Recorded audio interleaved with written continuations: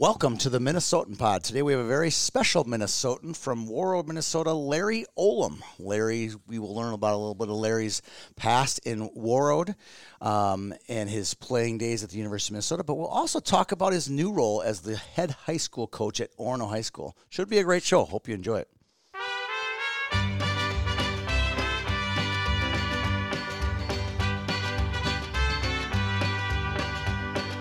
Love is a burning thing, and it makes a fiery ring. Bound by wild desire, I fell into a ring of fire. Well, good morning, Larry. How are you doing today? I am good. Thanks for having me out. This is going to be a very special show. You're such a great guest that you not only get one interviewer, but you get two. Peter Odney joins me today as well. How are you doing this morning, Peter? I'm so good. Once I heard Larry Olam is it Olim or Olam? Oh, my gosh. That's a good, it lets me know if you're from Warroad or not. Oh, crap. Really? Well, and I will tell you the story. Grandma Olam says Olam, like Yep. O-L-U-M. And so you got to go by what she says, right? Right. Okay. But if you talk to the Warroad people, the Marvins and a lot of the Warroad people, I saw a classmate in an office building about a year ago walking down the hall, hadn't seen him since high school, so it had been a while. Yeah. Went to recognize him, and he said, Larry Olim? And so I was like, okay, that kid's from Warroad. Yeah. Scott Peterson was 87 grad, and Yeah. So I answer to both and a lot of other things, but I say Olam. I'm going to stick with Olam if that's what Grandma says. Yep. It's what I've been I'm saying doing. my whole life, but son Shagabe and I was spending some time when I was up in Warroad, and he called you Larry Olim. And I'm like, wait a second, have I been pronouncing it wrong? And son goes on and on. It's Lim, it's Lim, it's Lim, it's Lim. And then, of course, I meet Larry at Celebrity Golf last summer, and I didn't care about anything else. I'm like, I just want to know, have I been mispronouncing it for 30 or 40 years? And you said it doesn't really matter. Correct. Yeah. I don't care what anyone says. I'm sticking with Olam. We're not upsetting I Grandma. now say Olim to myself, but I will always say Olam on A the grandma show. from northern Minnesota. I'm not getting in the No, way you don't of want to that. get in that Yeah. crosshairs. Okay. All right. So let's talk a little bit about growing up Warroad. I asked you before that we turned on the recorder. Have you ever lived in Warroad since you graduated high school?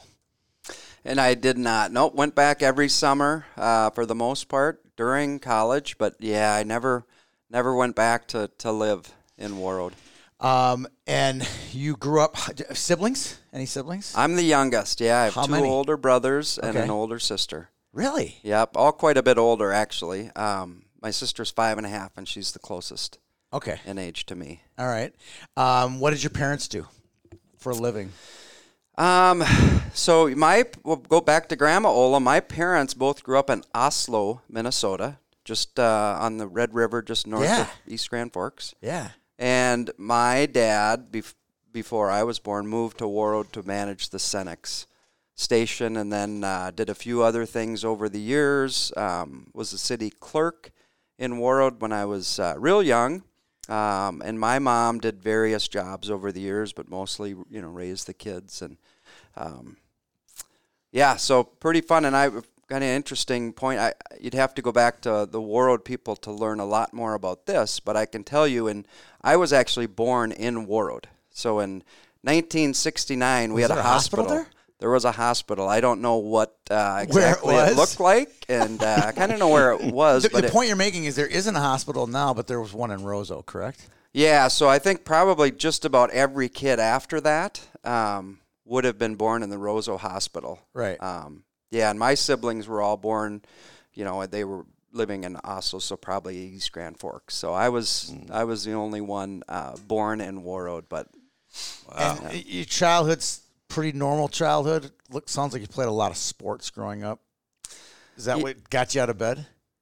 absolutely, yeah. I loved to play, and we had a good group of friends and kids in the neighborhood, and again, dating myself, right, and ourselves, and that's what you did. You went and played outside, and So, yeah, I mean, there was a lot of hockey in the winter and in the fall and spring. I can tell you I played a lot of, you probably haven't heard about this, but we played a lot of 2-on-2 football.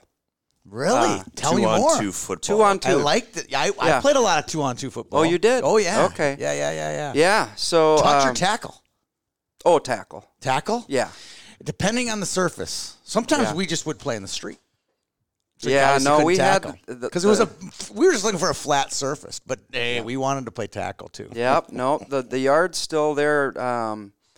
Mr. Stuckel and Mrs. Stuckel, the librarian, and he was a teacher, kind of retired by the time I was of school age, but they had a great big yard. I suppose you'd have two lots, right? And the one lot was basically right between my house and Rhodey Heeneman's house, the banker, today's banker, and He's still there. Rhodey's still there, doesn't live in He's that a house. legend. He's a legend. Rhodey is fantastic. Rhodey was the center on our football team, so I got to know Rhodey intimately in high school. If I'm correct, Rhodey won celebrity golf last year with his team, Dane Jackson and those clowns. They wore the gold jackets. Do you They remember got the that? gold jackets, yeah, so Yeah. they'll be back defending their Yeah. title here next month. Okay. Are you trying to say Yeah. you were the quarterback of the football team? If you I knew was the trying center? to, I wanted to get that in. I wanted to make sure we got that in today. Yes. Okay, I'm picking up what you're dropping down. You're trying Nice. to tell us that you're the quarterback of the football team. Yep, exactly. So, yeah, in the small town of Warroad, there's 60 kids in my class, so wasn't a lot of competition. Yeah. So I wasn't like I grew up in Wyzetta and fighting for a How a hard would it spot. be quarterback at Wyzetta? I mean, how hard? God, it's got to be hard.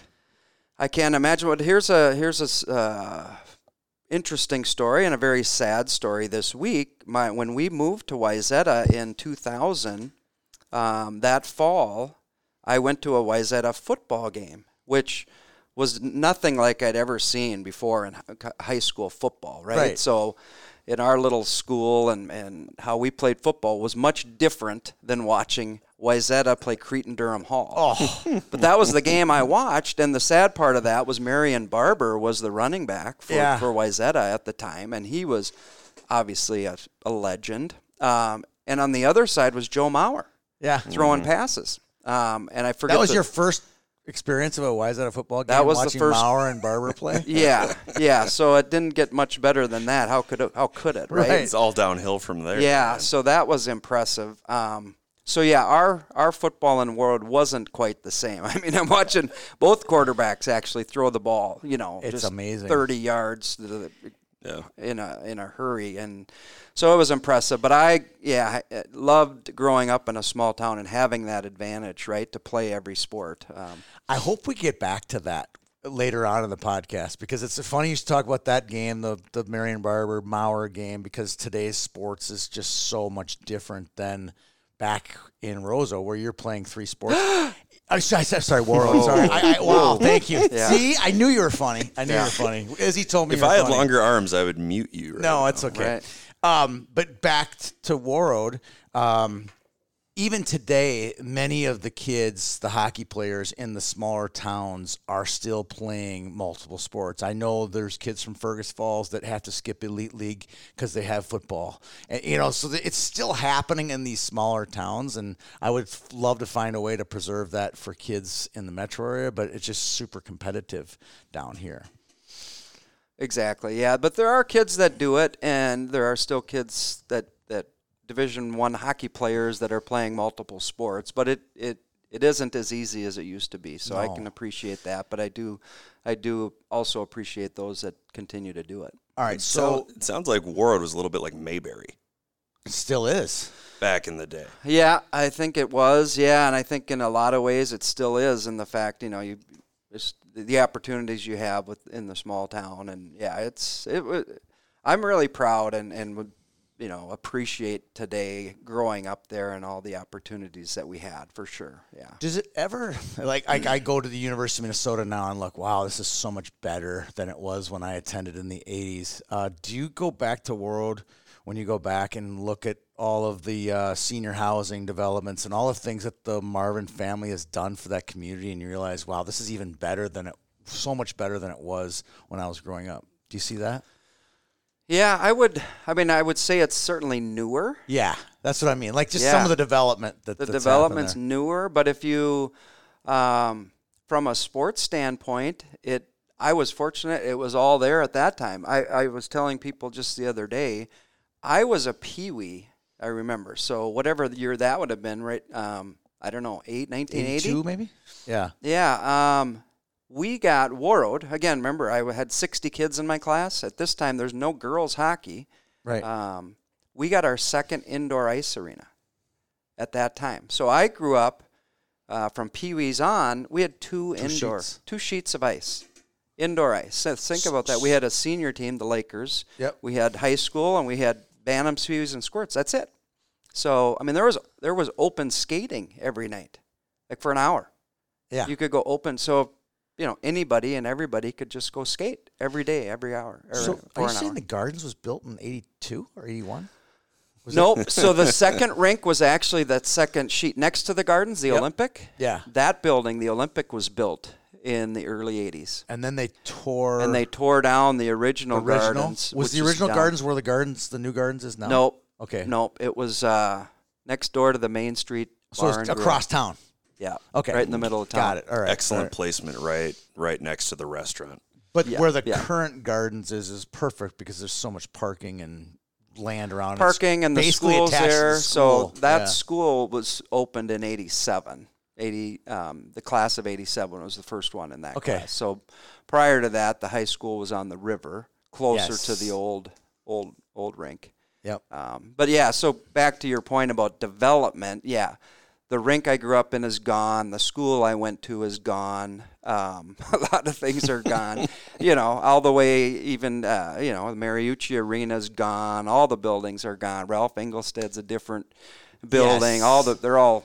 It's a sign of. The original Mariucci where you played all of your games were. Did you play in the new one? Nope. No, you missed it by a year then. Just right? Yep. There was one more year after me in the old one. So. All right. Wow. So let's go through some of these names that you grew up playing with. Obviously, if you look at the big names, you got Chad Erickson, All-American, and Izzy, and Joey Biondi, and a long list of these were all probably your friends and classmates. You probably played Squirts, Peewees, and bands with them as well. Any great memories from the young days or from high school that obviously making the state tournament?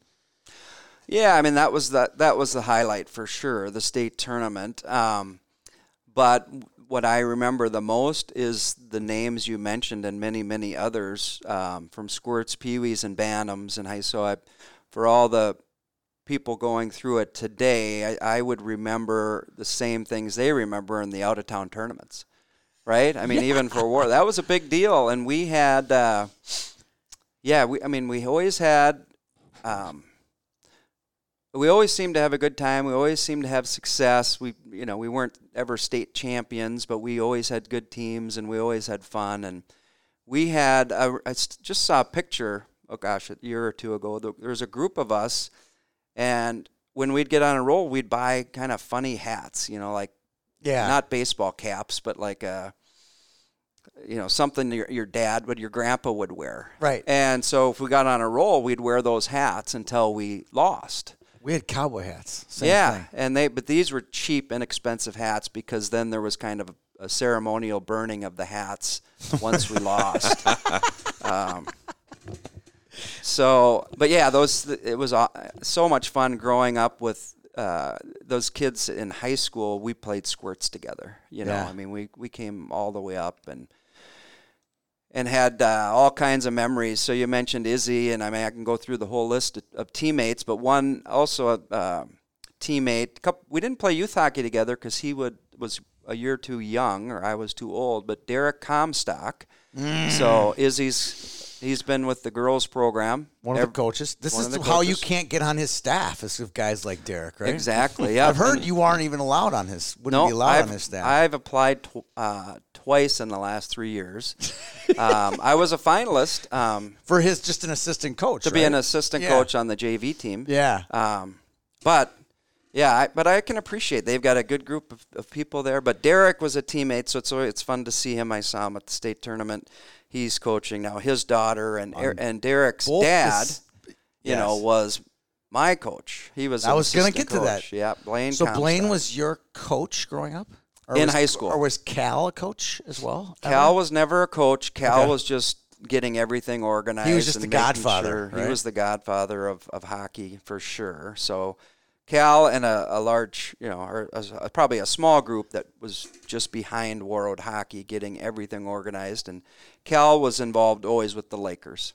Yeah. But Cal never coached. But his son, Mike Marvin, was my Pee Wee coach. So for a lot of years, all my years growing up, all of us had Ron Tweet was the squirt coach. Mike Oh, Marvin my was the God. coach, Pee Wee You're coach. kidding me. Yeah, and Billy Christian was the Bantam coach. And those three coached youth hockey Wait, so volunteers. Tweet, Comstock, Christian. Marvin. Mike Marvin. Oh, Mike Marvin was the Pee Wee coach. Correct, yep. We can end the pod right now. Yep, and then so Blaine Comstock for 20-some years was coaching the high school program, mostly as an assistant. Okay. All my years. And then so his son Derek now has filled that role in Warroad, I think, for even longer than he did on the girls' side. Yeah. Yeah. And his kids are really good. Eric and Katie, I can vouch. They are Super talented. They are keeping the family name intact as far as Absolutely. hockey talent is concerned. Yeah. So. For some of our listeners who might be used to a youth association coaching staff changing almost every year, it feels like it's kind of become a stepping stone to bigger jobs, or if a group of parents is unhappy with their youth coach, they move on. But can you tell people what it was like having that synchronicity between, you got the same squirt coach, same Pee Wee coach, same Bantam coach, same high school coach, what that looks like when an association, its youth coaches are all pulling in the same direction?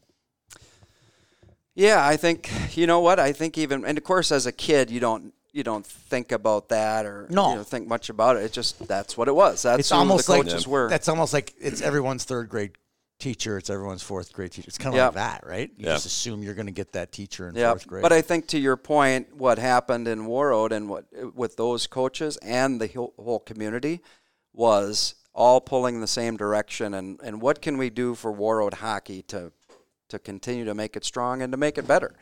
You know, like I said, and there was, the one big thing during my youth years, of course, was getting another indoor ice sheet. Yeah. Right? I mean, that was incredible. And the group of people, Cal and Bill Christian and I'm sure Jack Marvin and Tut Marvin and Roger Christian and all kinds of people that I'm not mentioning, but, that was that group of people getting involved and what can we do to make Warroad hockey better and make sure everyone has an opportunity to continue to play. And so you're right.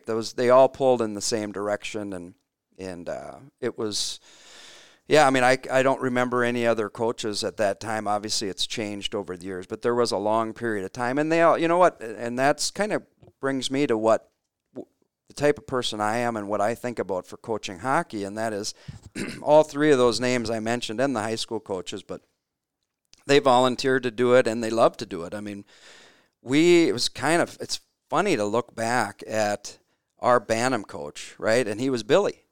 Yeah. Coach Billy. Yeah. Billy Christian. And so this, 20 years He prior to didn't trot this. in with his gold medals around his neck? No. I didn't think so. He didn't do that, but he was out there dangling and making plays. So he played till he was 40 years old with the Lakers. So, there were young years where I got to watch him play, and then all of a sudden he's your coach, and he won an Olympic medal. Yeah. Right? Mm-hmm. I mean, it's just, but you didn't look at him that way. He was just Coach Billy, and then, I mentioned Blaine Comstock. Well, he was on an Olympic team. Yeah, 76. And I could go down. There's all kinds of. So it was impossible to have a big ego in Warroad because as soon as you thought, man, I'm a good hockey player, it's like you turn around and like someone's better.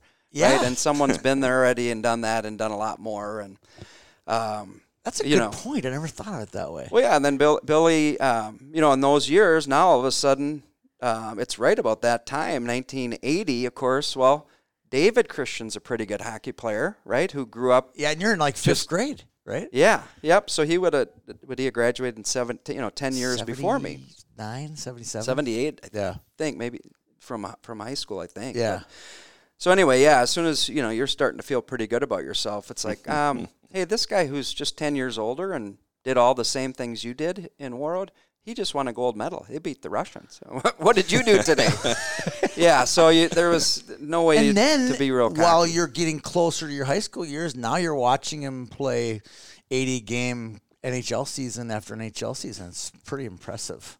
Absolutely, yep. And there's a list. David, obviously, for my youth, was at the top of that list, but there's Alan Hanksleben, and there's, of course, Henry was before that. But it's an impressive list for our little town, right? And so it was, so it was fun. And as a kid, that's who you're emulating and saying, gosh, maybe I could do that someday.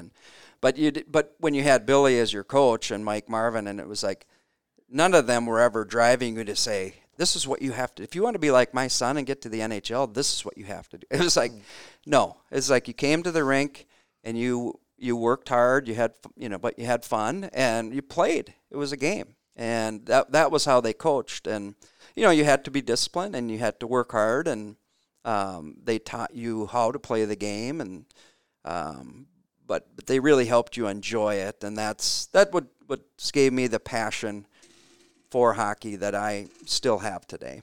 I love hearing the word game, because at its core, it's a child's game. It's what children did because there was nothing else to do. And it feels like Warroad is one of those few places where it still treats this multi-bajillion-dollar sport that we've created into a game. I love hearing that word.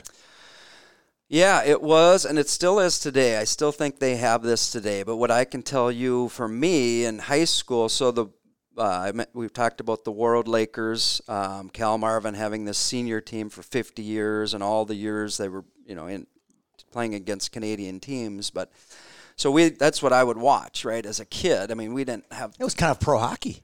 It was kind of pro hockey. They're ex-college players. They're really good ex-college really good players. hockey players, and but they're. And the other thing they were doing is they loved the game, right? They went to work the next day. I mean, they weren't making money playing for the Warroad Lakers and the Thunder Bay team and St. Boniface and Steinbeck, but they loved the game. So by the time I got to high school, then I was able to. So the Warroad Lakers, they had ice every night. I think I heard this story. But a Warroad Laker practice was lights against darks. You'd scrimmage. I mean, that was practice. The Lakers that I grew up with, or I was in high school, that was practice. They scrimmaged, and there were a few other out-of-town players, so they wouldn't all be there. Correct. A few Allen Iversons on the team, right? Practice. But we got to skate with the Lakers every night. So we'd have high school practice after school, go home and have dinner, and go back to the rink at 9 o'clock, and we'd skate with the Lakers. There's probably 4 or 5, 6 of us every night that we didn't have a game. Were you hand selected, or could anybody show up? Anybody could go. Yeah. Yeah. It just, you kind of had to be old enough. Right. Right, that you weren't going to. Was there hitting? No. Yeah. No, there wasn't hitting. I'm sure there was an occasional. Yeah, I'm gonna take the puck away from you hitting. Not. Yeah. I'm gonna. No, there was none of that. No, right. There was none of that, and it was lights versus dark up to 5, and 2 goalies. Gosh, it was really a luxury if we had 2 goalies. I would say most of my memories are posts.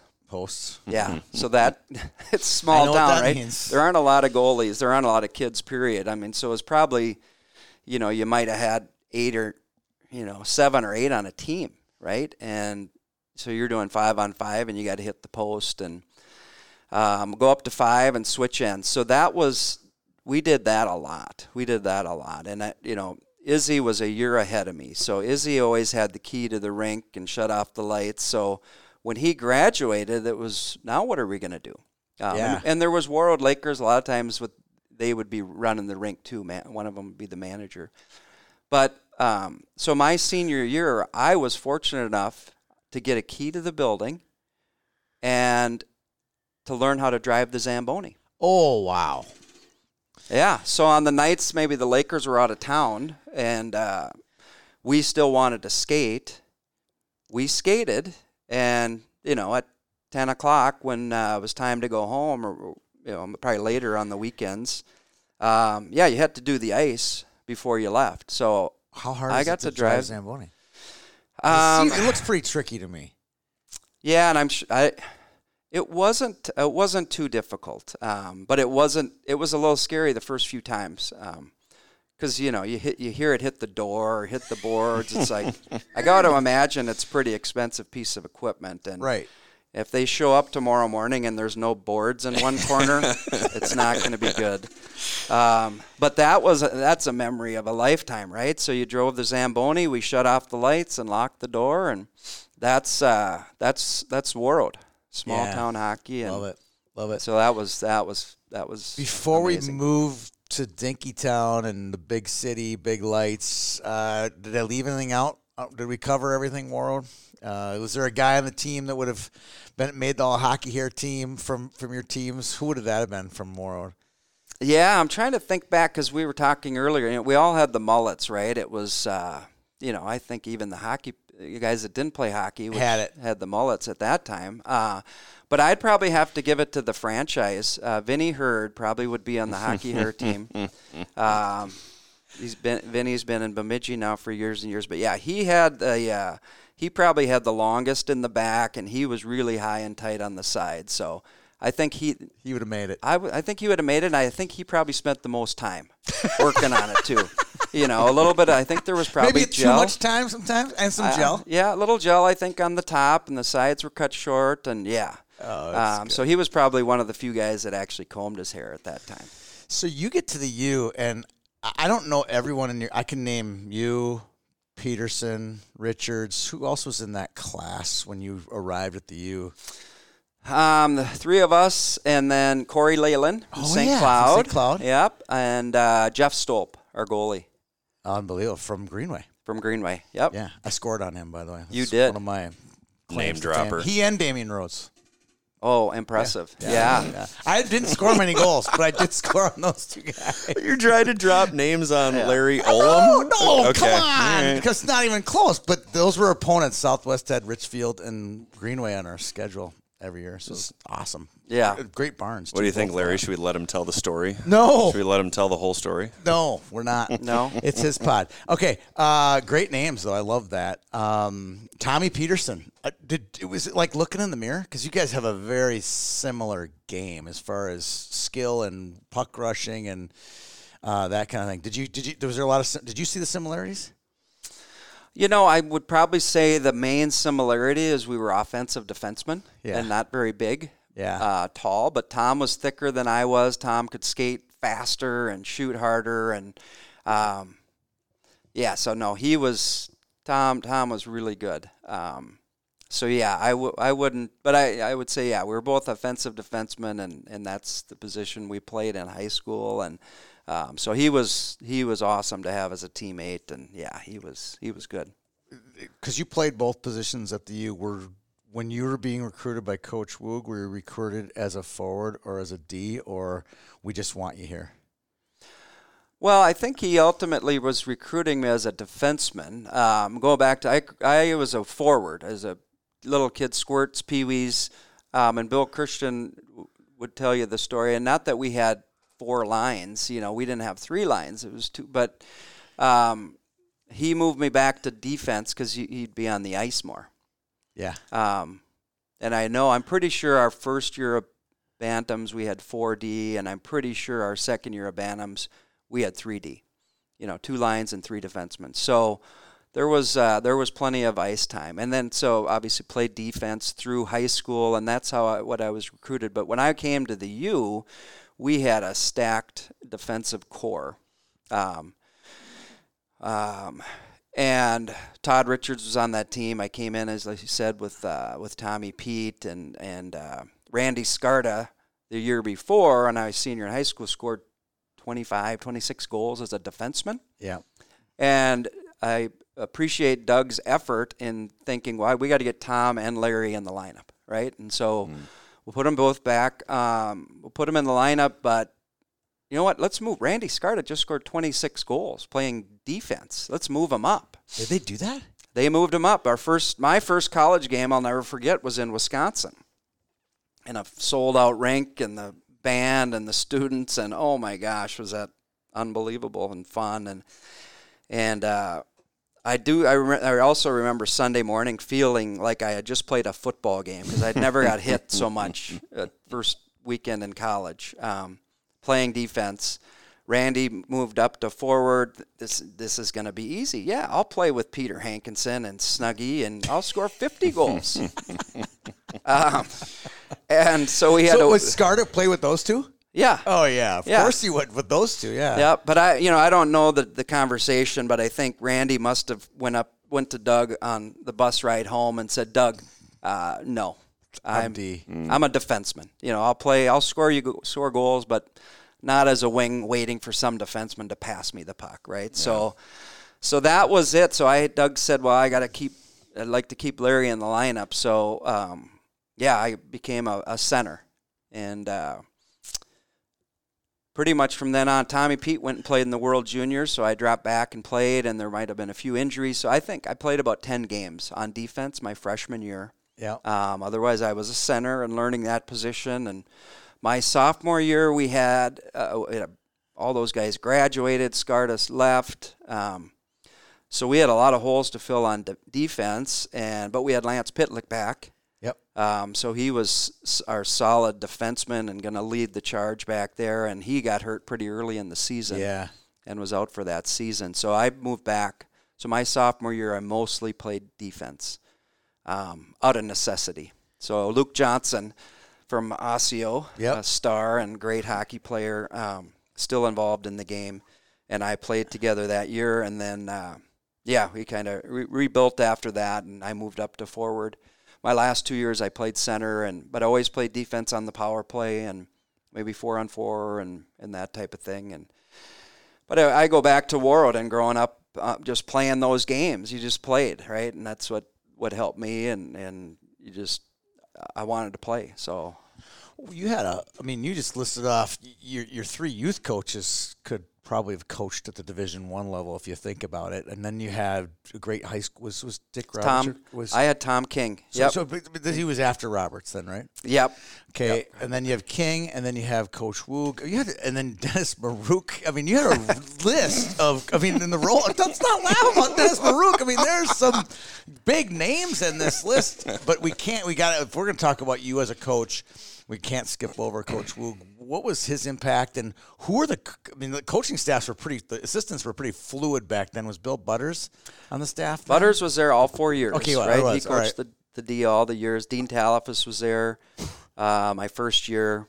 Mark Mazzolini was there my last year. And he ended up going to Miami of Ohio, didn't he? He did. I want to say he went to Harvard at one time too. Okay, we're dating ourselves. So the other assistant rotated through, but Doug was pretty much Doug was hands on with the forwards. Okay, he was always working with the forwards and the power play, and Bill Butters was working with the D and the penalty kill.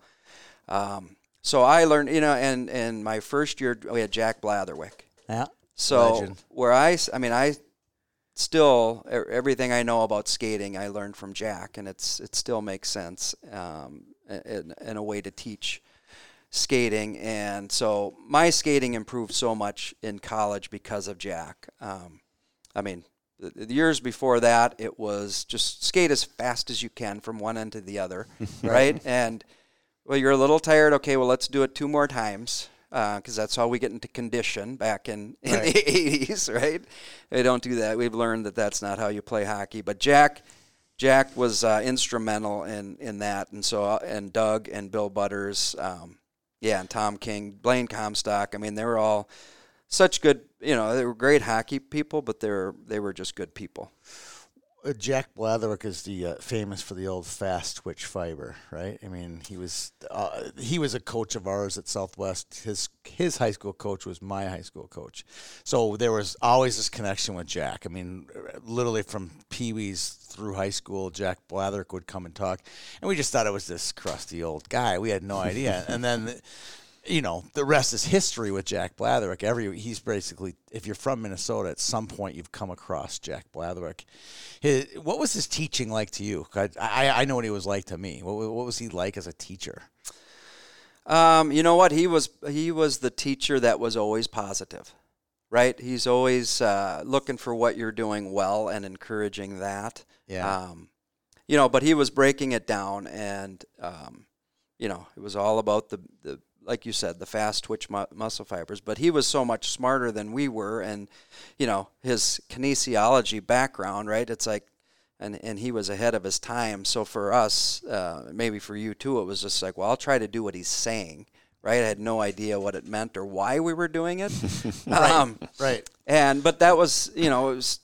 And the one thing I remember is because we would do a lot of stuff off ice too, right? He was the beginning of the plyometrics and watching the story about the Russians, right, and how they trained, and then that came over. Jack and that era brought those things over, but his point was the stronger your legs are and the faster you can run, the faster you'll be able to skate.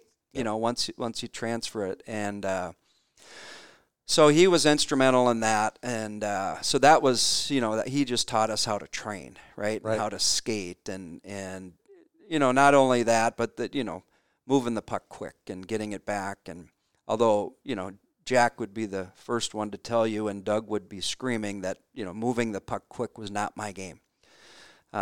Wasn't your game? No. It was actually the opposite. It was the opposite, yeah. So I would say there was a learning curve for me and for Doug at the University of Minnesota that I had to learn. Everything's a little bit quicker, Larry. You can't hold on to the puck quite as long. Although I still have memories of Bill Christian, too. The nice thing about having 3 defensemen is I never had to go to the bench.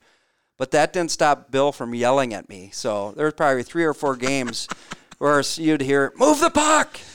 Where it just got to be a little bit too much. So, yeah, I had to learn because, the Gopher game at that time was regroup and move the puck quick and, trying to do what the Europeans were doing at that time. And in the move to puck scheme, the machine is to keep moving it to get the other teams out of position. Meanwhile, Larry, you're putting on a stick handling clinic, and it's probably driving the coaches crazy, isn't it? Yes. Yep. Yeah, it is. So, yeah, one of my roommates, Kenny Janander from Greenway, a year older, Kenny got the same line as I got from Doug, not only holding the puck for a long period of time, but taking a long shift. Yeah. So, you came from a northern Minnesota town or in a small team where 90 seconds is normal. 90 seconds is probably a normal shift, right? And then, you get to a state tournament and there's a timeout. So, then you just go another 90 seconds. Yeah. But Doug had told both Kenny Janander and I more than one time, you cannot earn your letter in one shift. That's a good one. It's just not gonna happen. So get off the ice. We got other guys. We're gonna get to Orono. Will you use the similar philosophy with the young ladies, young Spartans? Well, there would absolutely be a lot of things that I've learned, from Doug and Bill and Tom King and down the list. Absolutely, there'll be a lot of things that the Orono girls will hear and learn about. But there will also be, there will also be things that I didn't necessarily like, so that they won't hear. Right. That's good. We'll get to that. Let's finish up with the University of Minnesota. I love the Jack Blatherwick. I love hearing words about him. He's a great man. At the University of Minnesota, you probably fostered friendships. I'm guessing you met your wife there, right, at the U? Yep. Basically just after I was done playing. So my wife, shout out to the Richfield Spartans. Yep. My wife, Carla, his best friend across the street, Angie Pladson. So they grew up together. They grew up together across the street. Yep. They're best friends all the way up. And Angie was dating my roommate, Travis Richards. So Carla would come and hang out with Angie and Travis. That's how we met. Cool. And I like, for her sake, I like to tell everybody that she stalked me in college. I love it. Right? I love it. She waited all 4 years. She right? waited for 4 years right. for sure. It's an interesting connection with Richfield, and we have that connection. And then my connections at the U, Dave Snuggerud was the guy when I came in. He had been on the Olympic team the year before. Yep. So I'll tell you another fun Warroad story. Okay. So with Cal Marvin and the Warroad community, You got a game. They got a game. we got a game with the Olympic team. Yeah. So in January of 1988, and it had been every 4 years Previous. The 80 team played there. the Warroad Lakers would host the United States national team. Of course they would, because that's just a totally normal thing that happens in Warroad, Minnesota. So Yeah. those of you that have been in the rink in Warroad today, it's not the same. No. So the old gardens, when I was really young, They didn't have. No glass. when I was There's really young, we glass had in glass certain around spots. the ends. So when But I started, not along the sideboards, though, right? neither sideboard had glass. So Yeah, when I've I heard was really stories about young, this. you had bleachers on the one side, so people would literally sit with their feet on the boards. Yeah. I mean, that's how you sat. And, back in that day, I mean, we didn't flip the puck out the glass As to much. break it out No. at all, right? So, and then eventually I don't know, what Bantams, maybe we put glass on that side after too many people had been hit. But on the other Natural side, selection, right? on the other side, there was never glass. So you could literally, at our high school games, guys were standing in the Laker games, leaning on the boards. Yep. And every And once in a had while, a fan ever grabbed a player?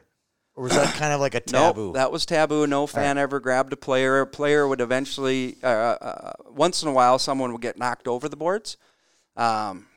And the worst part of that was, it's just concrete on the other side. So Bad for the skates. But this all started with my 1988 story. So no glass on those sides, and of course there's no glass is still in front of the player boxes. But in Warroad at that time, we had one penalty box. Oh, God. So between the benches, the home and visitor bench was the penalty box. So for this story, it was the Warroad Lakers, so it wasn't a big deal. It was a friendly, right? It was a friendly penalty box, but I was in there manning the door. In 88. In 88, I'm a senior in high school.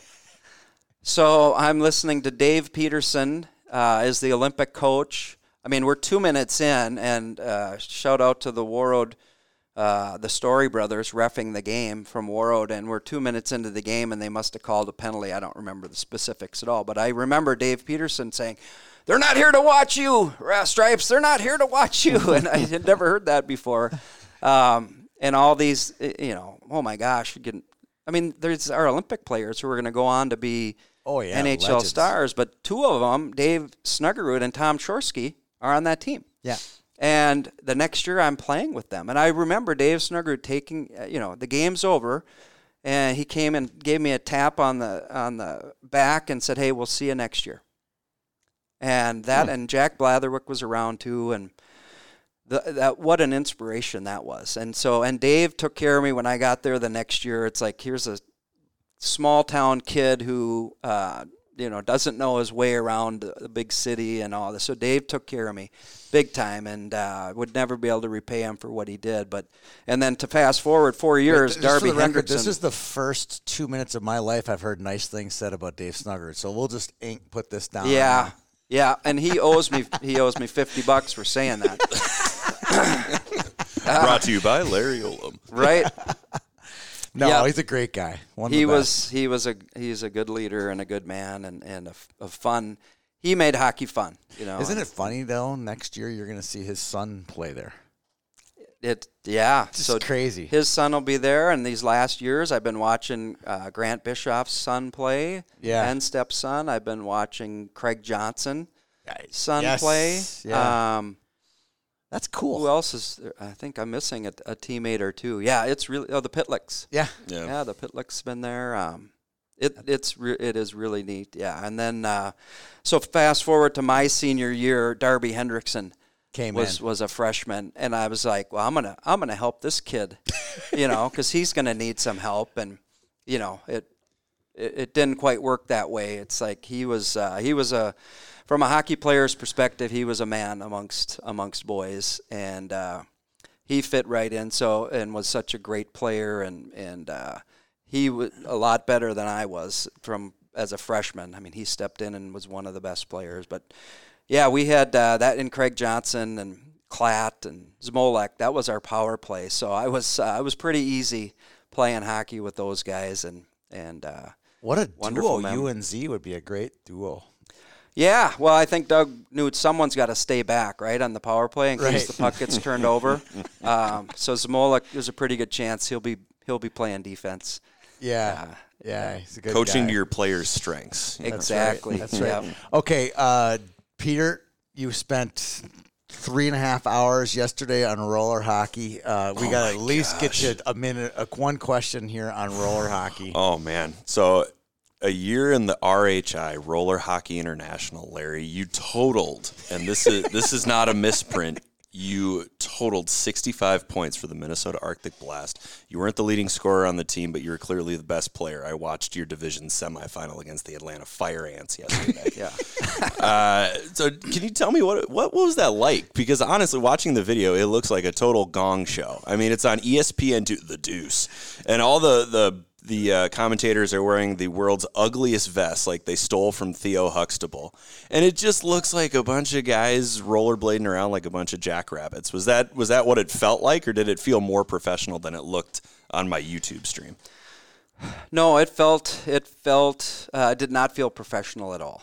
Okay. No, it felt a lot more like, playing back, playing on your outdoor rink with your buddies. Yeah. And it was just, you wanted to win, right? And but that was quite the experience. How do you stop in it? That would be the, You don't. They that's the didn't part, stop. Like, They did people loops. always ask me, "We want to come play roller?" I'm like, I would always say no because I was afraid I wasn't going to be able to stop quickly enough. Yeah, some guys learned how to do it. Yeah. I did not. No, it was much more, and I think it goes so the strength for me would have been the European type style. It's like you don't dump it in, right? It's like once you get the puck, All you don't possession. give it up. It's like watching the 3-on-3 now in the NHL, although no talent like that. But that's the idea. Once you get the puck, you don't give it up until you score or get a good shot. So no, it was it was kind of neat that they tried to make that go, but the one thing I remember about that, and it was fun. It was fun to play because you weren't getting killed. I mean, you couldn't line a guy up on wheels. Right. So that was nice. But I do remember the next year trying to play hockey again, which would have been the year I played with the Moose. Right. It was awful. For like 2 months, I couldn't. Really, the skating stride. The skating stride was horrible, and the turning, the edges. Yeah. Your edges were just so different. Really? You're the first person that I've heard that. It was awful. And I think because a lot of the guys who do it, they just keep doing both. Yeah. But I didn't skate. I wasn't on the ice for those 3 months, I think. Right. It was all, and that really Threw was you a off. tough transition. Yeah.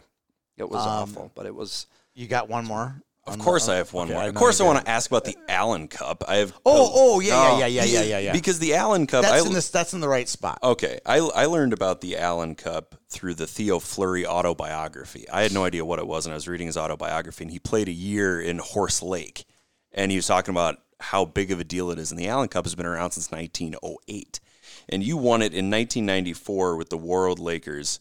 Number one, how do the Canadians feel about an American-based team with an all-American roster winning one of their trophies? Did it ever get contentious between the Canadian and American teams? Yeah, well, I played a couple years. I want to say I played the year before that too, and we went out maybe to British Columbia, and where it got contentious on the ice. Absolutely, they were not going to lose to an American team. So yeah, you had to earn it big time. The refs fair? That's what I always thought about when I thought of Izzy's teams. So I was like, wow, I wonder if they got jobbed by the refs. Yeah, I'm sure there were some stories, but for the most part, I think they were. I think in Cal had done such a good job for such a long time, is that he had a lot of respect, from the Canadian hockey world. But there is no question that they were not happy when the Lakers won the Allen Cup, and I was so fortunate to be on a team in '94. But I give the credit to all the guys that were there all year, and there was a kid in high school at the time, Wyatt Smith. Mm-hmm. Talk about Darby being a man-child. Wyatt was that same way. He was probably 16 years old, maybe in '94. Really? And he played 2 or 3 years. again, after the high school season was over. Yeah. And is one of the best players, Scotty Knutson would have been a guy who graduated before me in '82, and a really, really good hockey player, was there for years, and he led the way. But Wyatt Smith was it was fun to play with him, and then you go see him play at the U a few years later, and eventually into the NHL, and so you talk about players back in the '80s and Wyatt would be another one. He played World Laker hockey, Allen Cup, and that was. Actually, Wyatt told a story a few years ago. He's scouting for the Vancouver Canucks, and he told a story. And he's sitting around and at the table with all the scouts, and remember exactly how it came up. But it was he's sitting around the table, and they're all looking at this American kid, thinking, he probably doesn't even know that much about hockey, does he? I don't know why he's here. And he said, and somehow the Allen Cup came up. And Wyatt said, "Oh yeah, I know the Allen Cup. I won we were World Lakers. We won the Allen Cup." And all of a sudden, his stature, shoots way up. And all of a sudden, he's respected at the table. He said it was so all these scouts. So to your point, So is this all Vancouver guys, maybe? There's Vancouver Scouts. Yeah, He was with the group of Vancouver Scouts. I think it was the Vancouver Scouts. And so to your point, it's like, in Canada, the Allen Cup It's a big deal. Is a really big deal. And you really can't, I think the best part is and I was 16 when I won it. Yeah, exactly. 16 and 17. And it's hard to describe for people what the World Lakers was really like. I mean, I think, there's a little bit maybe like town baseball. Yeah. That's still around and still a really big deal. But, not to the level, I don't know if you're winning a national title in the town ball. Right. But it, maybe that's similar, and for the most part, it was all local kids who are now done playing high school and college, and again, this hasn't been around for a while, but you're going to work. You've been working 40 hours a week, and you've played a few hockey games, and then some guy from Moose Jaw tries to take a run at you, and you think, I gotta go to the office tomorrow morning, and this guy's trying to pound my face in. Yep, exactly. And it was, I was growing up and watching in the 80s and 90s, fighting was part of the game. Yeah. So you're getting in a fight with some, who knows, not me, but guys who could actually fight and stick up for themselves. Yeah, and then you're getting up and going to work the next morning. From a personal perspective, so you suffering heartbreak, your undefeated Warroad team in high school, you lose in overtime to Edina. You suffer heartbreak again in college, you lose in overtime in the national championship game as a freshman. So you've suffered pretty much nothing but heartbreak in big tournaments. So from a personal perspective, did the Allen Cup really hit home for you? Was it one of those moments where you could say, holy bleep, I finally friggin' won one? Maybe momentarily, but not big time like it would have been for high school and for college. And the only reason I say that, it would for all those guys who were there all year. But, I came in at the end of the season and, late addition to the team. And so... Yeah, you were more of a ringer. Yeah, and it felt good, and I appreciate the opportunity, and it was fun. And there's such a good group of guys. But, it's different when you're there all year. And it was fun for me kind of as a childhood dream, right, to play with the Lakers. Yeah. And like Wyatt, I did it at the end of my senior year of high school. I think the rules changed, so Wyatt did it after, his sophomore and junior year, but I couldn't because, I don't know. It was senior hockey, and it was you were going to be considered older, right? a professional, right? You couldn't play college hockey if you play with the World Lakers. How dare you? Yeah, so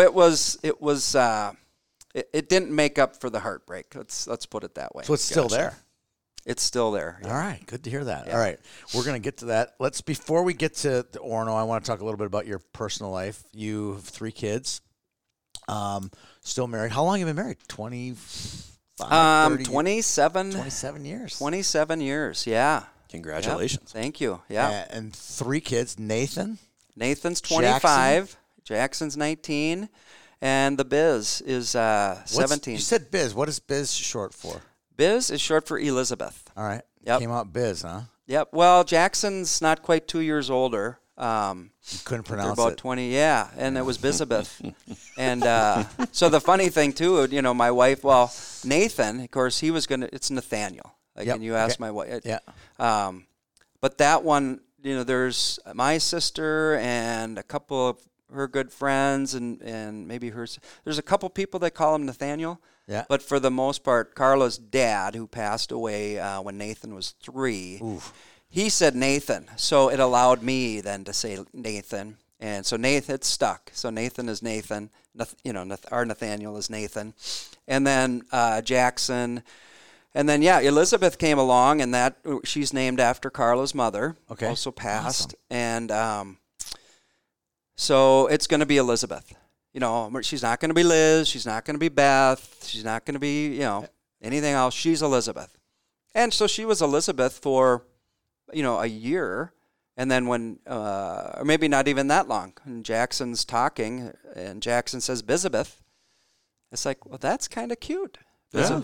And Biz stuck. So a lot of the funny story, a few years ago, she had a few of her friends over to the house, and these girls knew her for a couple of years. And they're in her room, and they're like, why do you have an E on your wall? Yeah. She said, my name's Elizabeth. So everyone knows her as Biz, and That's awesome. usually I introduce her as the Biz. The Biz. My same story. My son, we have an Olivia. So Jake could not pronounce Olivia. It was Libba.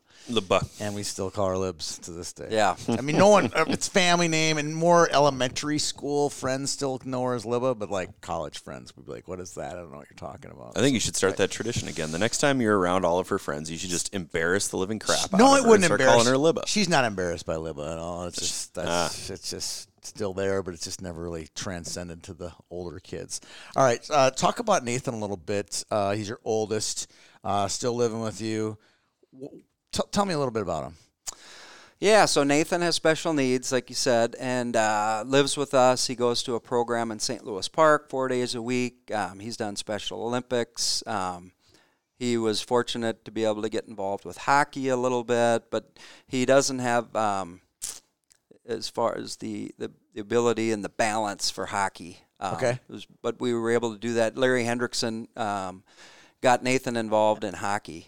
With the Hendrickson Foundation, which is, hockey's for everyone. It's coming awesome. full circle, right? It is absolutely coming full circle. And but Nathan he's just he's a good kid. He's a social kid, but he's a kind of a one-on-one type social kid.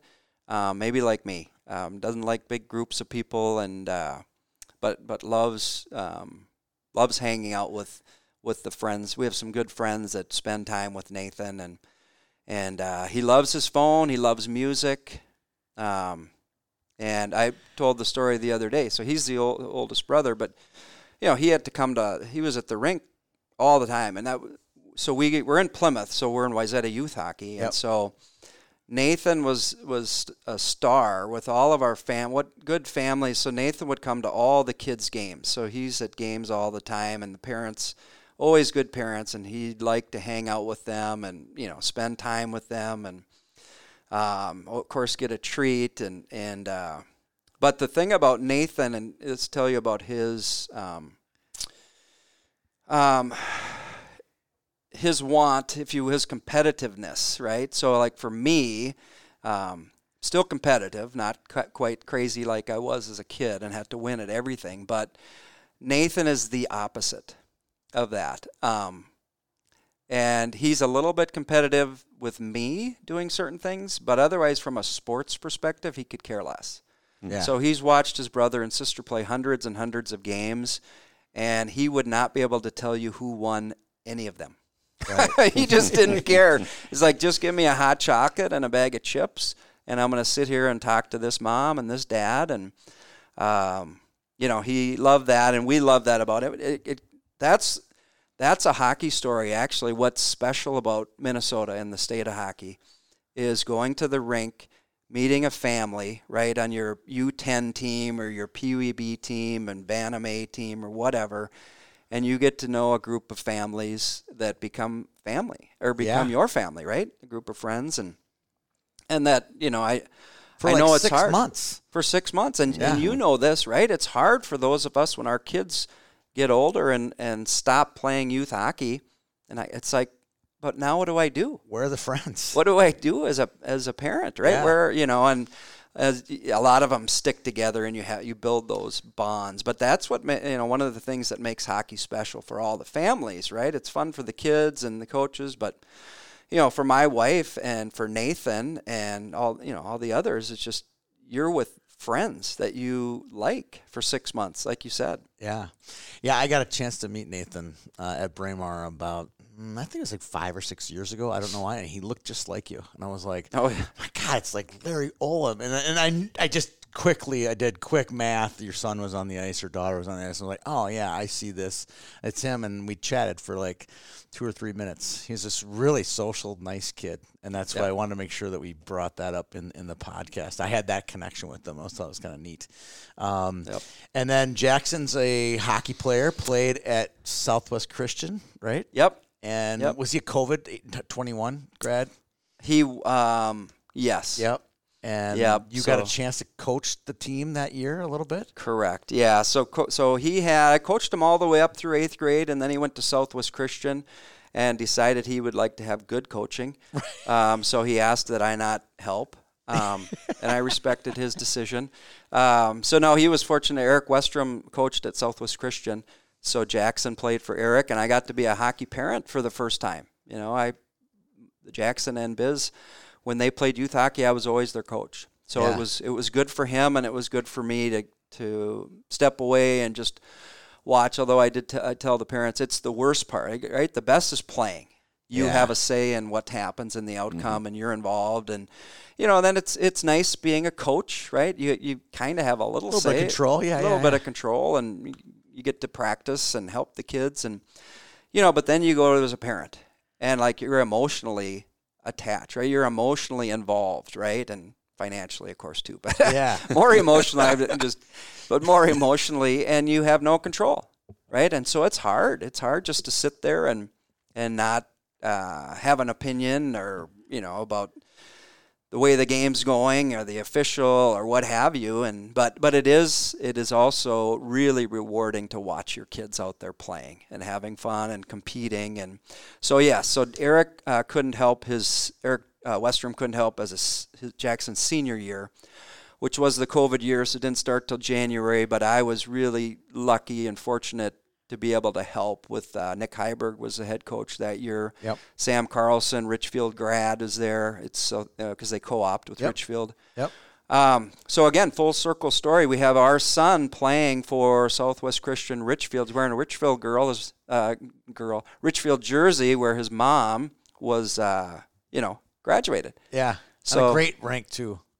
It is. Yeah. It is a fantastic rink. Yeah. It was fun. So I had a really good experience being able to go to the rink every day during, that winter of COVID, which was awful for the kids. But, we made the most of it. And I was blessed to be able to be on the ice with them that last year. And what do you do for a living? How do you work? How do you make a buck? How do you and your wife pay for hockey, pay for the financial investment you were talking about? Yeah. Right, exactly. I have worked in commercial real estate for 25 years. And actually, a hockey story, I guess, Dino Williamson.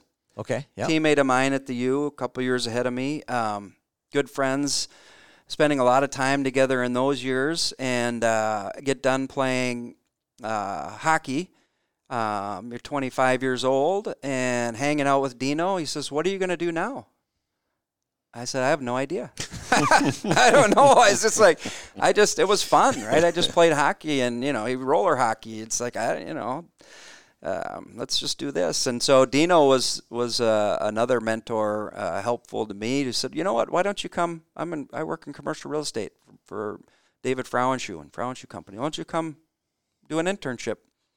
And I did, and did a little internship in his office on kind of the brokerage side, and then went over to St. Paul where they had a office doing property management, and it was just a really much better fit for me. So I've been on the property management. Now I'm asset manager. I've been at Carlson Real Estate for years and years. So it's been a really rewarding experience, and state of hockey. So of course there's a lot of hockey players in commercial real estate, and we used to have a hockey really game. is. It We really had is. The Opus company. The first year we did it, gosh, what year would it would have been in the 90s. We just said, there's so many hockey players, we should just have a game. Let's have, Yeah. So we had it was, the first year wasn't real organized, Yeah. like it got to be organized. But we had we had Jim Jetland. Yeah, he was big time into it. He was into it. He was one of the goalies. Johnny Johansson, and then Dino Williamson, and there was quite a few Division I hockey players, and then of course all kinds of high school hockey players. So it was a good hockey game, and then Opus made a big deal of it, and started raising money. We did it annually for I don't remember how many years, but it was fun. It was a lot of fun and just a good excuse. And then another good story I got. Former governor, former gopher, former Olympic hockey player, Wendy Anderson. Yeah. Wendell Anderson. Here's a good story as I'm thinking about myself playing hockey in late 20s, 30s, and 40s. So Wendell Anderson and actually Mr. Jim Westby, Dave Snuggerud's father-in-law. Yep. And a bunch of those guys are still playing hockey. Oh, actually, yeah. Mr. Westby still plays. Yeah, in their 70s. Yeah. So they got a group of people playing 7 years old, and I'm at a Gopher game quite a few years ago, and I'd met Wendell Anderson a couple of times, and so fun to hear stories, right? Old hockey, Gopher stories, Olympic stories. But we were talking. He was still skating at the time, and he says, we're talking about myself and skating. He says, "I'll tell you the secret." So I said, how can you still be playing hockey in your 70s? I'll tell you the secret, he says. Always play with people your own age. Yeah. And I was like, that's it, because, we'd get those, those games when the Opus Cup, and there's 25-year-olds and there's 50-year-olds, and for us 50-year-olds, it's like hard to, you get competitive. Yeah. Right? And, it doesn't take long, and you realize, oh my gosh, I just pulled something that is going to be painful for the next couple of months. All in an effort, to back check that guy, which was actually it was pretty unlikely that I was back checking, but it hurts as you get older. Before YHH, I owned an ad agency, and I had all these young kids who worked for me, and they built a softball team. I said, "Boss, you got to come out and play for us one game." I'm like, "Fine." And of course, it's co-ed. I mean, so it shouldn't be that serious. And of course, I hit one into the gap, and I thought, I can make it to second. And I think my quad still hurts from 20 years ago from trying to stretch a single. And it's like the back check. It's a single to double thing. Right. It's miserable. Yeah, because your mind's still there, right? Your mind it's like thinks it's a double. I think I can make it, but your body is saying no, and so that's why that was good advice. It's like, you know what, try to make that double against guys your own age, because you're not going to get there as fast as you thought you were. No, it's not. Well, I'm 30 and I play once a week at Roseville Ice Arena, and there's some high school kids like Dominic Hauer. Yeah, that name take guys, you back. Yeah. Dominic Hauer, Will Parkinson, and I cannot get over the urge to just whack Dominic Hauer in the back of in the back of the legs when he goes around me, and then he lets me know he went around me. I just want to take his head off. So that's good advice. Maybe I should start playing with 30-year-olds instead of 18-year-olds. You should. Yes. I got a fantastic segue here. A segue from me trying to kill Dominic from Hauer. his personal life to his coaching life, because he mentioned Dean Williamson, whose daughter Taylor coached at Wayzata from about 2017 to 2022. It was roughly. not 2017. Was it 18? Like 2019. 19? Okay. Jess was there before that, right? Yep. That was, in the last 3 years, but you actually coached 2000 to 2005 at Wayzata? 6. Yep. Yeah. Okay. Was that your first real coaching job, or was there a coaching job before the 2000 season? That was my first head coaching job. Yep, I coached a year with Jack Blatherwick at Minnehaha. No way. So that was my first experience coaching. Okay. I coached a year at Kennedy, 1 year with the boys program, the year after that. So, yeah, Jason, my teammate Jason's Miller, Corey, his little brother Corey was there at Kennedy. We played against Casey Hankinson, was at Edina. And but it goes back to Dino. So Dino and I in the late 90s were doing hockey clinics, or I was helping him. He was running them from Wayzata, so probably, I guess, starting in the mid-90s. And so I got to know some of the Wayzata families. Then I ended up moving to Plymouth. They needed a coach for the girls in 2000, and it's like, yeah, I'd love to do it. I always want to, love to be involved in the game. So I started, in 2000. So girls hockey, like we were talking about, was 5 years old at the time. Yeah. So those girls that I had, like the seniors that I had, they had to start playing high school hockey in 7th and 8th grade just to get enough kids on all these programs. So by the time I got there in 2000, it had really grown, right? In 5 years, it had grown quite a bit. And now you're just a lot more kids and a lot, they're all in high school now for the most part. And I was fortunate, Amber Hegland, who was fresh out of the University of Minnesota. A legend. From Farmington, so All-American softball player and a hockey player at the U of M, right, when they started the women's program. So she played boys hockey too, didn't she? She played in the Tier 2 state tournament in '94 for the Farmington boys team. Okay. Now, 94, she didn't have an opportunity. I mean, she couldn't. There was no girls. No. Hockey, So how did you get connected with Amber? Was she? She was working. She had got a job at Wayzata High School and also coaching hockey and softball, and so it was a real good connection for the two of us, and it was really good for me coaching girls to have a woman on the staff, obviously, and then in addition to that, she was working at the high school. Yeah. So she took care of all those things. So I really just got to focus on practice, on the games, and we had a fun group and. Some fun stories. So as you know and mentioned, I'm going to start at Orono. So I do know what I'm getting into with the girls, and although the girls' hockey has come a long ways, they just like everything, right? It keeps getting better and better, and as they've played more and more from a younger age, so I'm sure the skill level is much higher than it was 20 years ago. Right. But the game is the same. The game's the same as it was. For me and the way I look at it 50 years ago, and you do some things differently, but ultimately, as you mentioned, it's a game. And so I'm excited to get back into the game with the Orono girls. And it asked why girls and not boys, and it's like, I'd coach either. The Orono opportunity just presented itself, and it was talked about my family and the kids getting older. I just have the time to do it now, and so I'm really excited to get involved, and I'll be honest, I didn't know when I first heard from Orono, what their program was like. Yeah.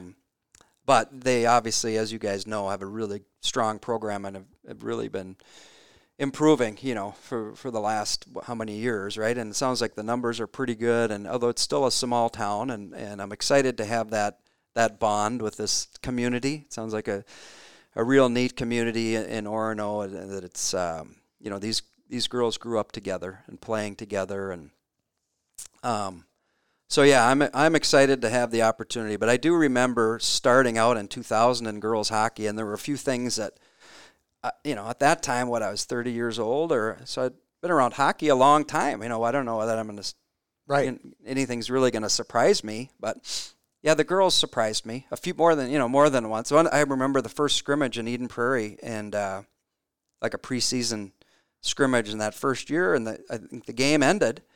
Well, what do you do after the game ends? You go in the locker room. And I remember pushing the door open and just hear, someone screaming. It's like, well, they started to change. I was like, I didn't even think about that. Yeah. And, you made that mistake once, and it's like, Amber, can I come in? Right. Ever since then. And, and then there was, and I have a girl I still remember who who it is, and first week of practice, and trying out, and like I said, you kind of heard it all, right? Mm-hmm. Sitting in the coach's room before we go out on the ice, and I think and this is family friendly, and it's just the way of the world. We all have kids and now daughters and different things, and it was a special girl, because most girls wouldn't say this to a coach. And I think part of the reason she said it to me was just kind of a little bit of a shock factor. I wonder how the coach will react to this. Yeah. So she knocks on the door. Again, it's the first week of practice. In the first year? In my first year. Okay. Yep, and I opened the door. It's like, hey, Jenny, what's up? Yeah, I just want to let you know I got really bad cramps today, and I don't know how well I'm gonna do. And I like stopped and I was like, what? Amber? Actually, she must not have been there. I said, well, do the best you can. There you go. What do you say? That's the safe answer. Do the best you can. What do you say? Like I said, I mean, in those 6 years and dealing, I would imagine if I coached for another 20 years, I think it was just Jenny. She was a special girl. I just don't think many girls, right? What 16, 17-year-old girls are going to come up to this old man and coach? And so it was, that was a learning experience, and it was good. But it was, the girls were so good. They had so much fun, and I enjoyed being around them, and good kids and good families. And speaking of families, Whitney Graft we spent 4 years together. Her mom, Suzanne, rest in peace, was a school teacher at Wayzata, and her dad, Rick Graft, were, again, mentors. So Whitney was their youngest, so they'd already been through it all, and we're just starting out with our young family, and they just took us in, right? And I was their daughter's coach, but more than that, they were I was a man, and Carla was with a young family, and they were so good. And so we still have that connection with the Grafts. Whitney, great story. Whitney Graft graduated in 2004. Good 3-sport athlete at Wayzata. She was asked to walk on at the U of M. That was it, and she did. And so her freshman year would have been, I think, Chrissy Wendell and Natalie Darwitz, maybe their last year. Yeah. So she's her freshman year, she's winning a national title, right? She didn't dress. I don't know how many games she played, if any. But the type of kid she is Chrissy Wendell even mentioned it after that season and thanked her for being at practice and working her butt off every day and pushing everyone, right? And that's the team. It's like, there's the star of the team, right? One of the stars, one of the best players in college hockey, saying thank you to someone who's a practice player. Right. But you pushed us hard, and Whitney eventually got a scholarship, and eventually was the captain. Her senior year, she was a captain. So stuff like that. You don't who walks on anymore? Not very many kids, right? Well, they take it as you could even go a step further. It's not just the walk-ons. It's asking a player to play a year of junior varsity as a freshman or a sophomore, and all of a sudden it's not good enough. It's not good enough. So nobody wants to walk on anymore. Right. Yeah. No. Let's talk a little bit about your coaching style, your coaching staff. This is kind of for the Orono fans out there. Who do you plan on bringing in as an assistant? What's a practice look like? How do you want?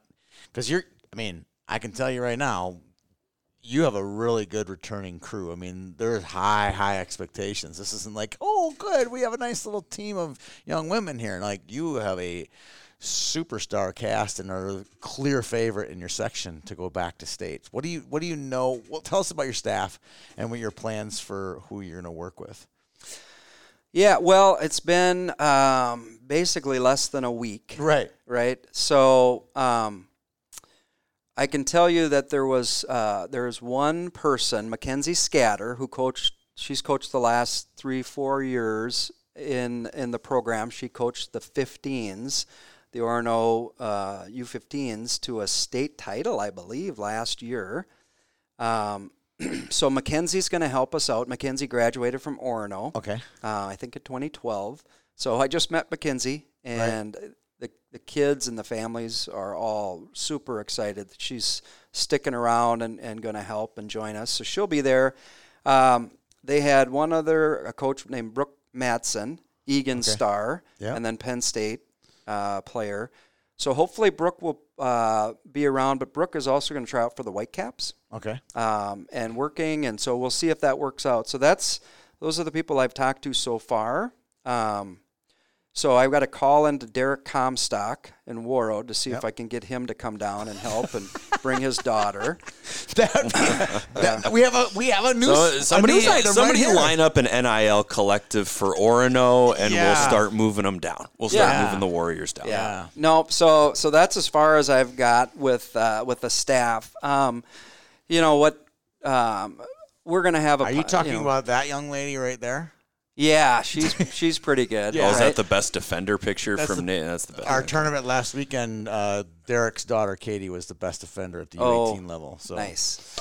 Nope. No, it's so I'm looking forward to it. So I have learned, yes, that that Orono has a really strong program, and I have been told that if you are not in the state tournament and if you don't win at all, it's really the coaching that will be the reason.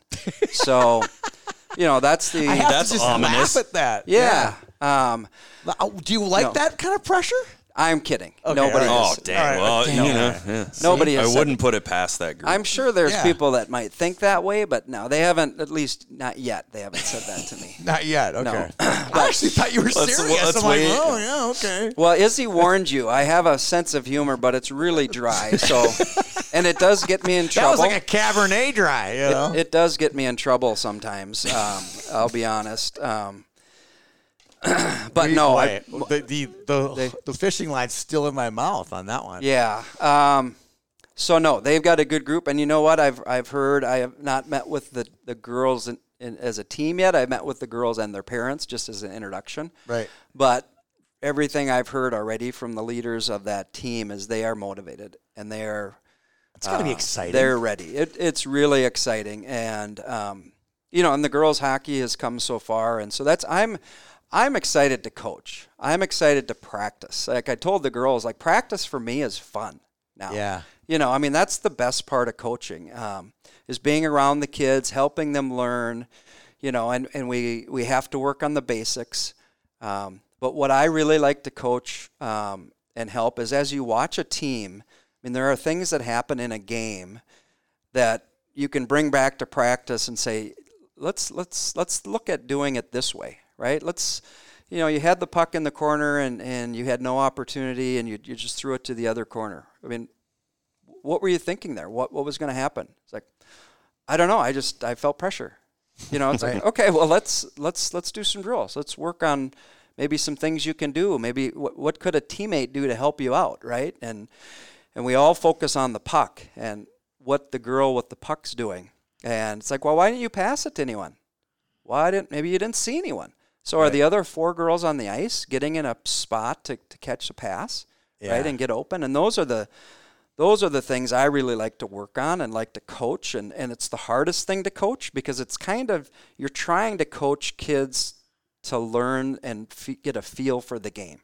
Right. Right. It's not like football. Like if you coach football, it's X's and O's. And if you're the wide, just real simple terms, I'm sure it's not exactly like this, but it's like this is where you go, right? This is where you go, and that's what you're going to do. This is who you're going to block. It's like it doesn't work that way in hockey.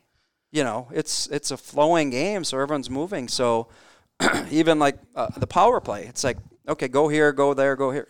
Yeah, you can try to set up that way, but from there's going to be a lot of different things that could happen, right? Which makes the game so cool. It makes it so much fun, right? And so of course the games are fun and I'm competitive and, you want to win, but I'm excited to be back on the ice and be working with a talented group of kids and sounds like a wonderful group of families. So I'm excited to be there and practice. I like to run a practice like I played, right? Or like when I was playing and that wasn't a lot of standing around, and a lot of instruction. It's let's keep moving, and at times you got to stop and break it down. But for the most part, you want to keep moving. I try to set up a practice where you don't have lines of kids, right, and you go one at a time and get back. You have to do that when they're young, right, to a certain extent. But yeah, I don't like, especially if it's an hour long. If you can't stand. We can't be standing watching people go through the drills. Let's get as many kids moving as much as possible, and in an hour practice, you look. I'm not a big statistics guy, but you look back before they kept statistics, and you say, okay, well, in a Bantam game or whatever, a girls' hockey game, and you look at, the average kid, how many shots on goal will you take in the game? Maybe the best players will get 3, 4, 5. I mean, some of the girls, more, but on average, you're maybe 1 to 2, right, per kid, right? If you get 20 shots to 30 shots a game. So you're going to get 1 to 2 shots a game. How many are you going to get in practice? Right? You should get 50 shots, right? I don't know. I don't count them, but 70 shots, right? And even more than that, touching the puck.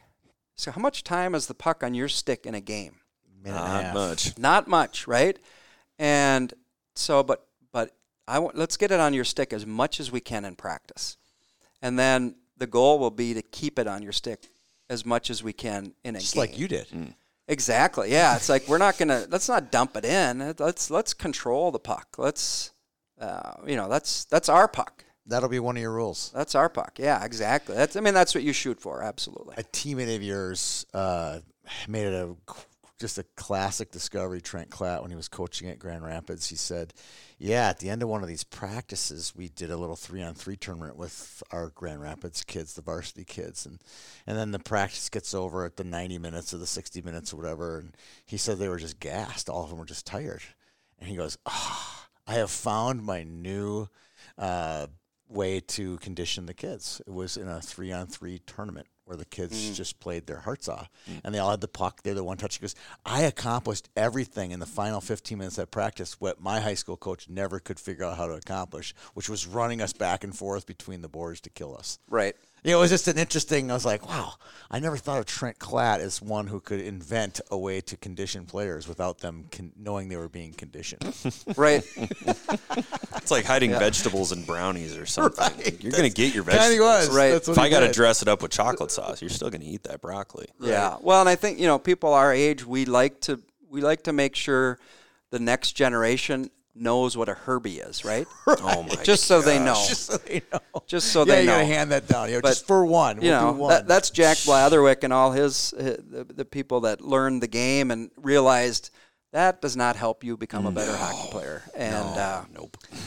no, so Trent is right, and better ways to, and I'm sure he had a special group of boys, and I think that's what they have in Orono too. Is the kids, they're competitive, right, and they work hard, but they're respectful to each other, and we're gonna play the game the right way, and that is you work hard, you finish your check. What that means in girls hockey, you still finish your check.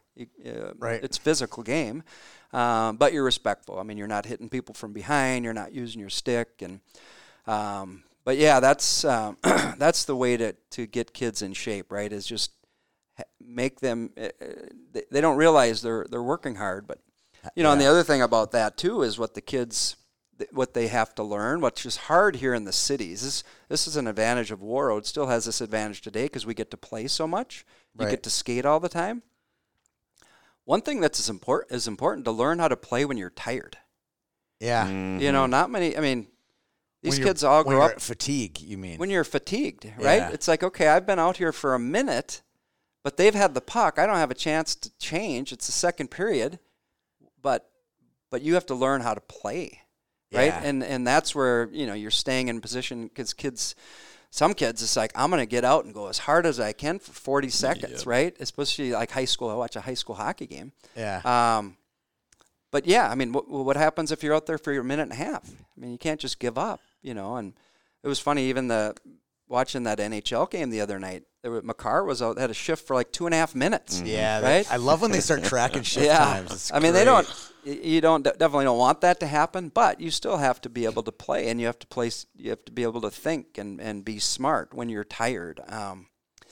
So that's one thing that's, really hard to teach. Yeah. But like Trent's 3-on-3 drill where you're playing a lot, it's, now all of a sudden you have to just think a little bit harder, right? And you get to think what's happening. Ideally, that's how you, one of the things, how do I teach a girl to anticipate? It's hard. It's really hard. It's really hard, if not impossible. But the kids that want it and have some of that hockey sense to begin with, yeah, you can teach them. You're like, the simple things is once you get to know your line mates, right? Like Trent Klatt was the guy. It's like Trent's going in the corner. Like I wasn't going to go in the corner, right? Trent's going to go get the puck. Oh, yeah. But I know he's going to get it, and so I know I'm going to get to a spot that once he has the puck, he can pass it to me. Right? Yeah, you know that Trent Klatt's about a 68% chance of getting that puck in the corner. So now where he's going to go, if he goes left, I want to be here. If he goes right, I want to be there. I mean, that's simple stuff, but it's not. Those are instincts that you learn growing up playing on the pond, right? But might not necessarily know from just showing up for your 12A practice. Yeah, well, especially right? before he gets the puck, because most of us, right? It's like, oh, he's got the puck. Oh, maybe now I should move. Now I should go to a spot, as opposed to maybe I should. You know what? I believe in my teammate, and even if he gets there second, he's still going to come away with it. Right. And I'm going to be, and then I'll just cheat on the offensive side because Doug Smolek's playing defense, right? Right. Travis Richards is back there, so we'll be fine. All right. So I got one last thing about Wayzata. Okay, good. Because I got a good Orono question for him. Cool. So you took Wayzata to the state tournament in 2005. It was one of the first years that AA existed for girls. What kind of parallels are you going to look for from this Orono team that you could compare back to that 2005 state tournament team? Yeah, good question. And that was, what I liked? That, if you guys would know this, but that was at Ritter, right? The early girls state tournaments were at Ritter. Even in Arena. 05, it was at Ritter? Yep. Interesting. Okay. You know what? We had a really good goalie. Beth Spurrier was the goalie that year, went on to be an All-American at Bethel. We had 4 solid defensemen. I think 3 of them were seniors. And we actually had 3 lines. 3 solid lines. Of course, the top line was scoring all the goals. Actually, an Orono girl, believe it or not, Christina Lee. Was the star of that team. Tiffany Johnson. They scored a lot of goals. So we had a goal scoring line. We had depth and good goaltending. And so I don't know the girls specifically yet. I'm excited to start getting to know them as soon as next week from a hockey perspective. But that from everything I've heard and know, I think.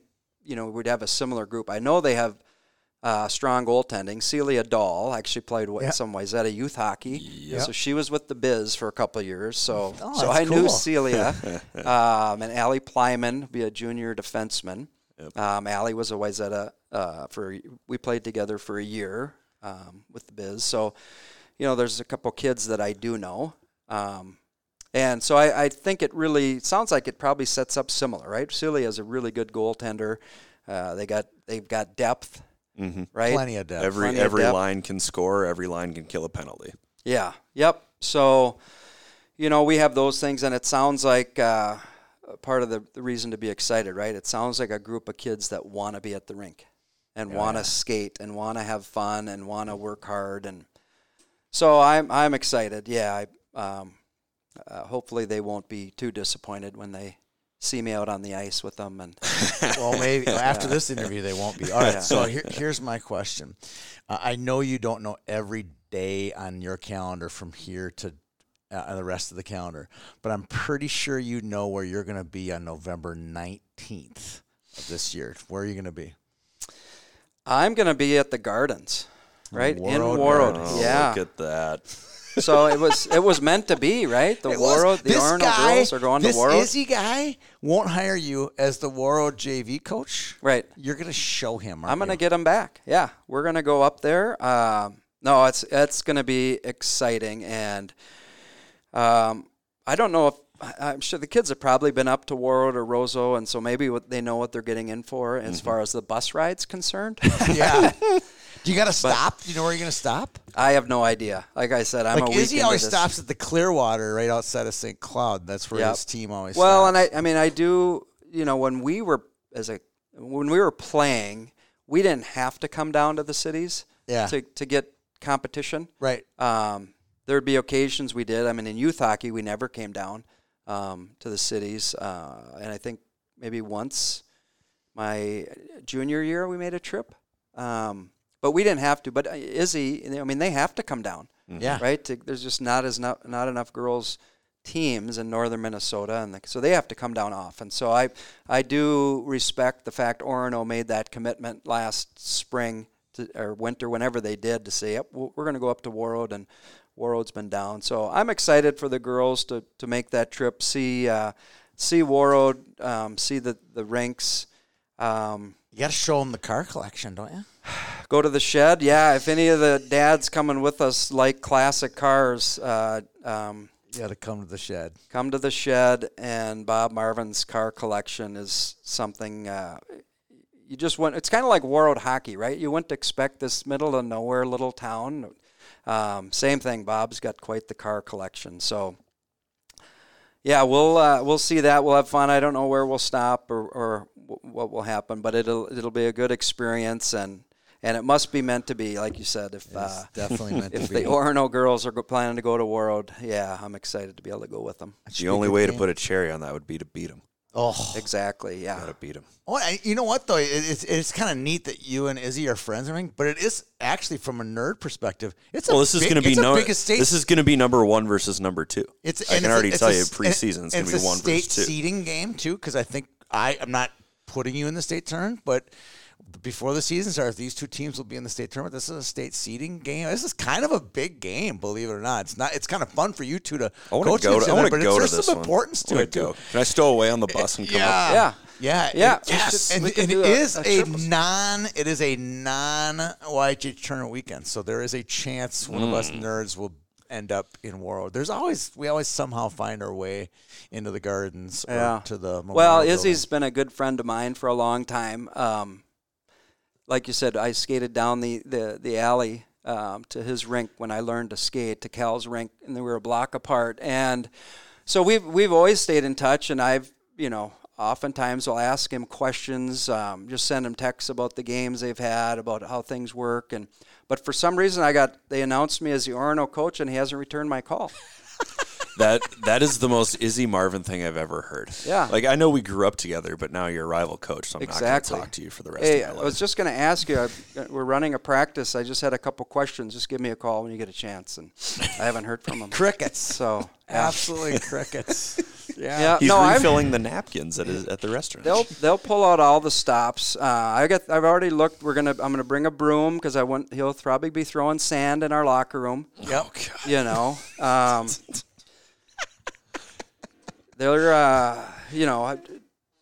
wouldn't be surprised. We'll work on this a little bit, because if we get ahead, it wouldn't be that strange if the lights went out. Yep. Yeah, I could see that. Just at the inopportune moment for us. So if we're going to have the girls will practice breakaways, and we'll turn off the lights, because, that's when it'll happen, right? Warroad has a breakaway where the lights will not go. The generator will kick in. Tommy They'll be Lund will fine. probably be reffing, right?